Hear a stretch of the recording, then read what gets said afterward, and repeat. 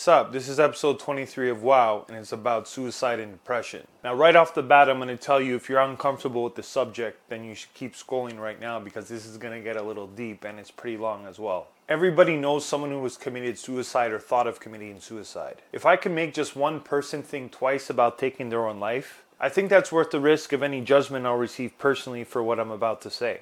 I've been wanting to write about suicide for a very long time now, and my most recent attempt was in fall of 2016. There was a friend of the family who decided to take their own life. All suicides are tragic, but this one particularly stood out to me because it was a reminder that in the media, suicide is portrayed as something that only affects teenagers, where in fact it becomes more of a problem as we get older. The truth is the number of suicides per year almost triples by the time you hit the age group of 50 to 54. Life can change and become very difficult as we get older, sometimes too overwhelming and too much. I know about 10 people who have taken their own lives over the years. The first one when I was young, I was maybe about 9 or 10 years old. I can't remember exactly what age, but it was a family member. Now, I'd been to a few funerals around that time, and the one thing that I noticed that was different about this funeral was everybody was a lot more sad and there was more crying. When I asked how they died, no one wanted to tell me anything. Everybody was being very quiet and secretive, and I think it was my older brother who eventually told me that they had killed themselves. Now, this didn't really make me upset, but it made me kind of curious. I wondered, why would someone want to die? Why would somebody take their own life? The next one didn't happen until I was about 18 years old. I just came back from the SAC. I'd got my learner's permit. I was super excited. I bumped into a friend from high school. He was like, "What's up?" And I said, "Hey man, I just got my learner's permit." And with the sad look on his face, he told me that so-and-so had committed suicide the night before. I was in shock. It didn't make any sense. They're always so happy and everybody liked them. Why would they want to do that? And as the years went on, it started happening more often and always without warning. There have been many occasions over the years where friends have reached out to me, totally broken down, tell me they want to hurt themselves and they can't take their troubles anymore. But the ones that actually went through with it never gave a sign that anything was wrong. One in particular, I sat with my girlfriend at the time for 2 hours at the same restaurant we always attended, and I had no idea that after they dropped off my girlfriend and I, just a few hours later, they would take their own life. I never understood why until one day when I had my moment. Now, before I get into that moment, I want to quickly explain something while I'm talking about depression. For the purpose of this video, I'm going to break depression up into two simple categories without going into too many details, as depression is a pretty complicated thing. I'm no psychologist, so bear with me if I miss out on any important aspects I'm about to say, as well as feel free to add anything in the comments below. There is someone who suffers from depression, and then there is someone who's suffering from a depression. Depression is a mental illness. A depression is a mental state. Depression as a mental illness is something that's there regardless of external factors and usually doesn't go away on its own. Often medical intervention is required, as well as regular checkups to make sure that it's being managed properly. A depression is a mental state, and it can happen to anybody after such things as a divorce, loss of job, a death, etc., etc. It can last days, weeks, months, years. It can lead to depression as a chronic medical condition, depending on if the person was prone to developing depression to begin with, as well as the severity of whatever is causing the depression. I've only told a handful of people this, but there was one night in January 2007, while I was experiencing a depression, where I seriously contemplated committing suicide. I'm going to share that story, as well as the events leading up to it, why I didn't do it, and what I did in the aftermath. I'd never felt anywhere nearly as low before. I never have afterwards, nor will I ever, because the whole ordeal helped me to develop coping mechanisms to make sure to keep my head up when things are bad. It started in fall 2006. I was 25 years old. My father had become very ill, and just after that, my long-term girlfriend and I had broke up. By December of the year, I was becoming a mess, and I tried to reconcile our failed relationship. I was also starting school for sound engineering the next month, but that wasn't enough to counteract what was going on in my personal life at the time. What pushed me over the edge of what I could handle was when I found out that my ex had moved on. I honestly don't blame her, because our relationship had become toxic and it needed to come to an end at that time. And looking back now, I think it was more because my father was very ill that brought me to that level emotionally more than anything else. And it's not that I wouldn't have been upset, it's just not as upset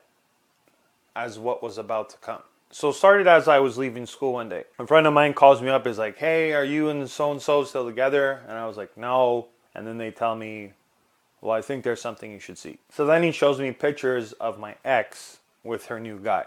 At first I felt extremely angry, but then something weird happened. After a while feeling a very powerful rage, I felt nothing. The next day at school I couldn't concentrate, and by the end of the day, this is when my extreme sadness started. I was DJing that night at a bar, and by the time I got there, I didn't even feel like DJing. I literally went into the DJ booth, put in a mix CD, and I went to the bar, sat down, and started drinking.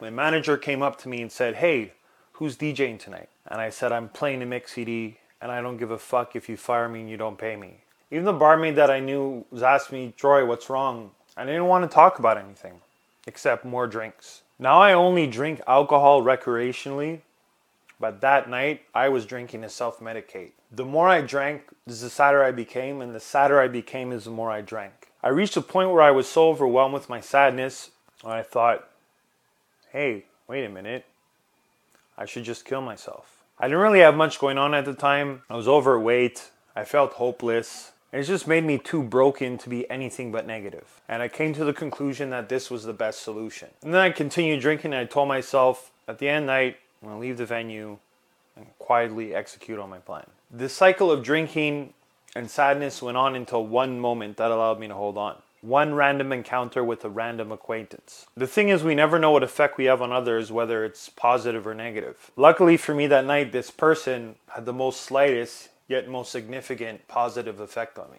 I can't even tell you exactly who it was. Just like one of these random people that I know from around bars that I just have respect for. Without any prior knowledge of my situation, they came up to me with a regular and sincere honesty and just said, "Hey, what's up, man?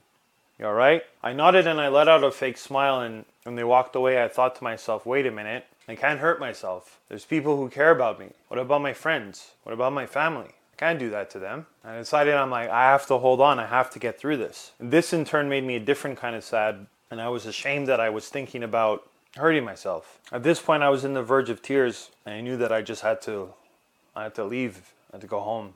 And when I got home, I started crying. And I cried for hours until I fell asleep. And when I woke up the next morning, I was still sad, but I was much better than the night before and well away from the danger zone. And each day after that, I felt better and better. I focused all my negative energy into positive and productive things. I discovered writing. I started writing poetry anytime I needed to express certain things. I started to appreciate little things in life and learn not to stress out over things that are beyond my control. And I came up with ways to change my perspective when things didn't work out the way I hoped them to. And I try to laugh as much as possible and not take everything so seriously. Since that day, life hasn't always been perfect, but I think of all the positive experiences I've had and all the positive experiences that are yet to come. And I think life is worth living no matter what age you are or no matter what you're going through. It's never too late to start over. Things do get better eventually. Everyone's going to go through some kind of depression at some point or many points in their life.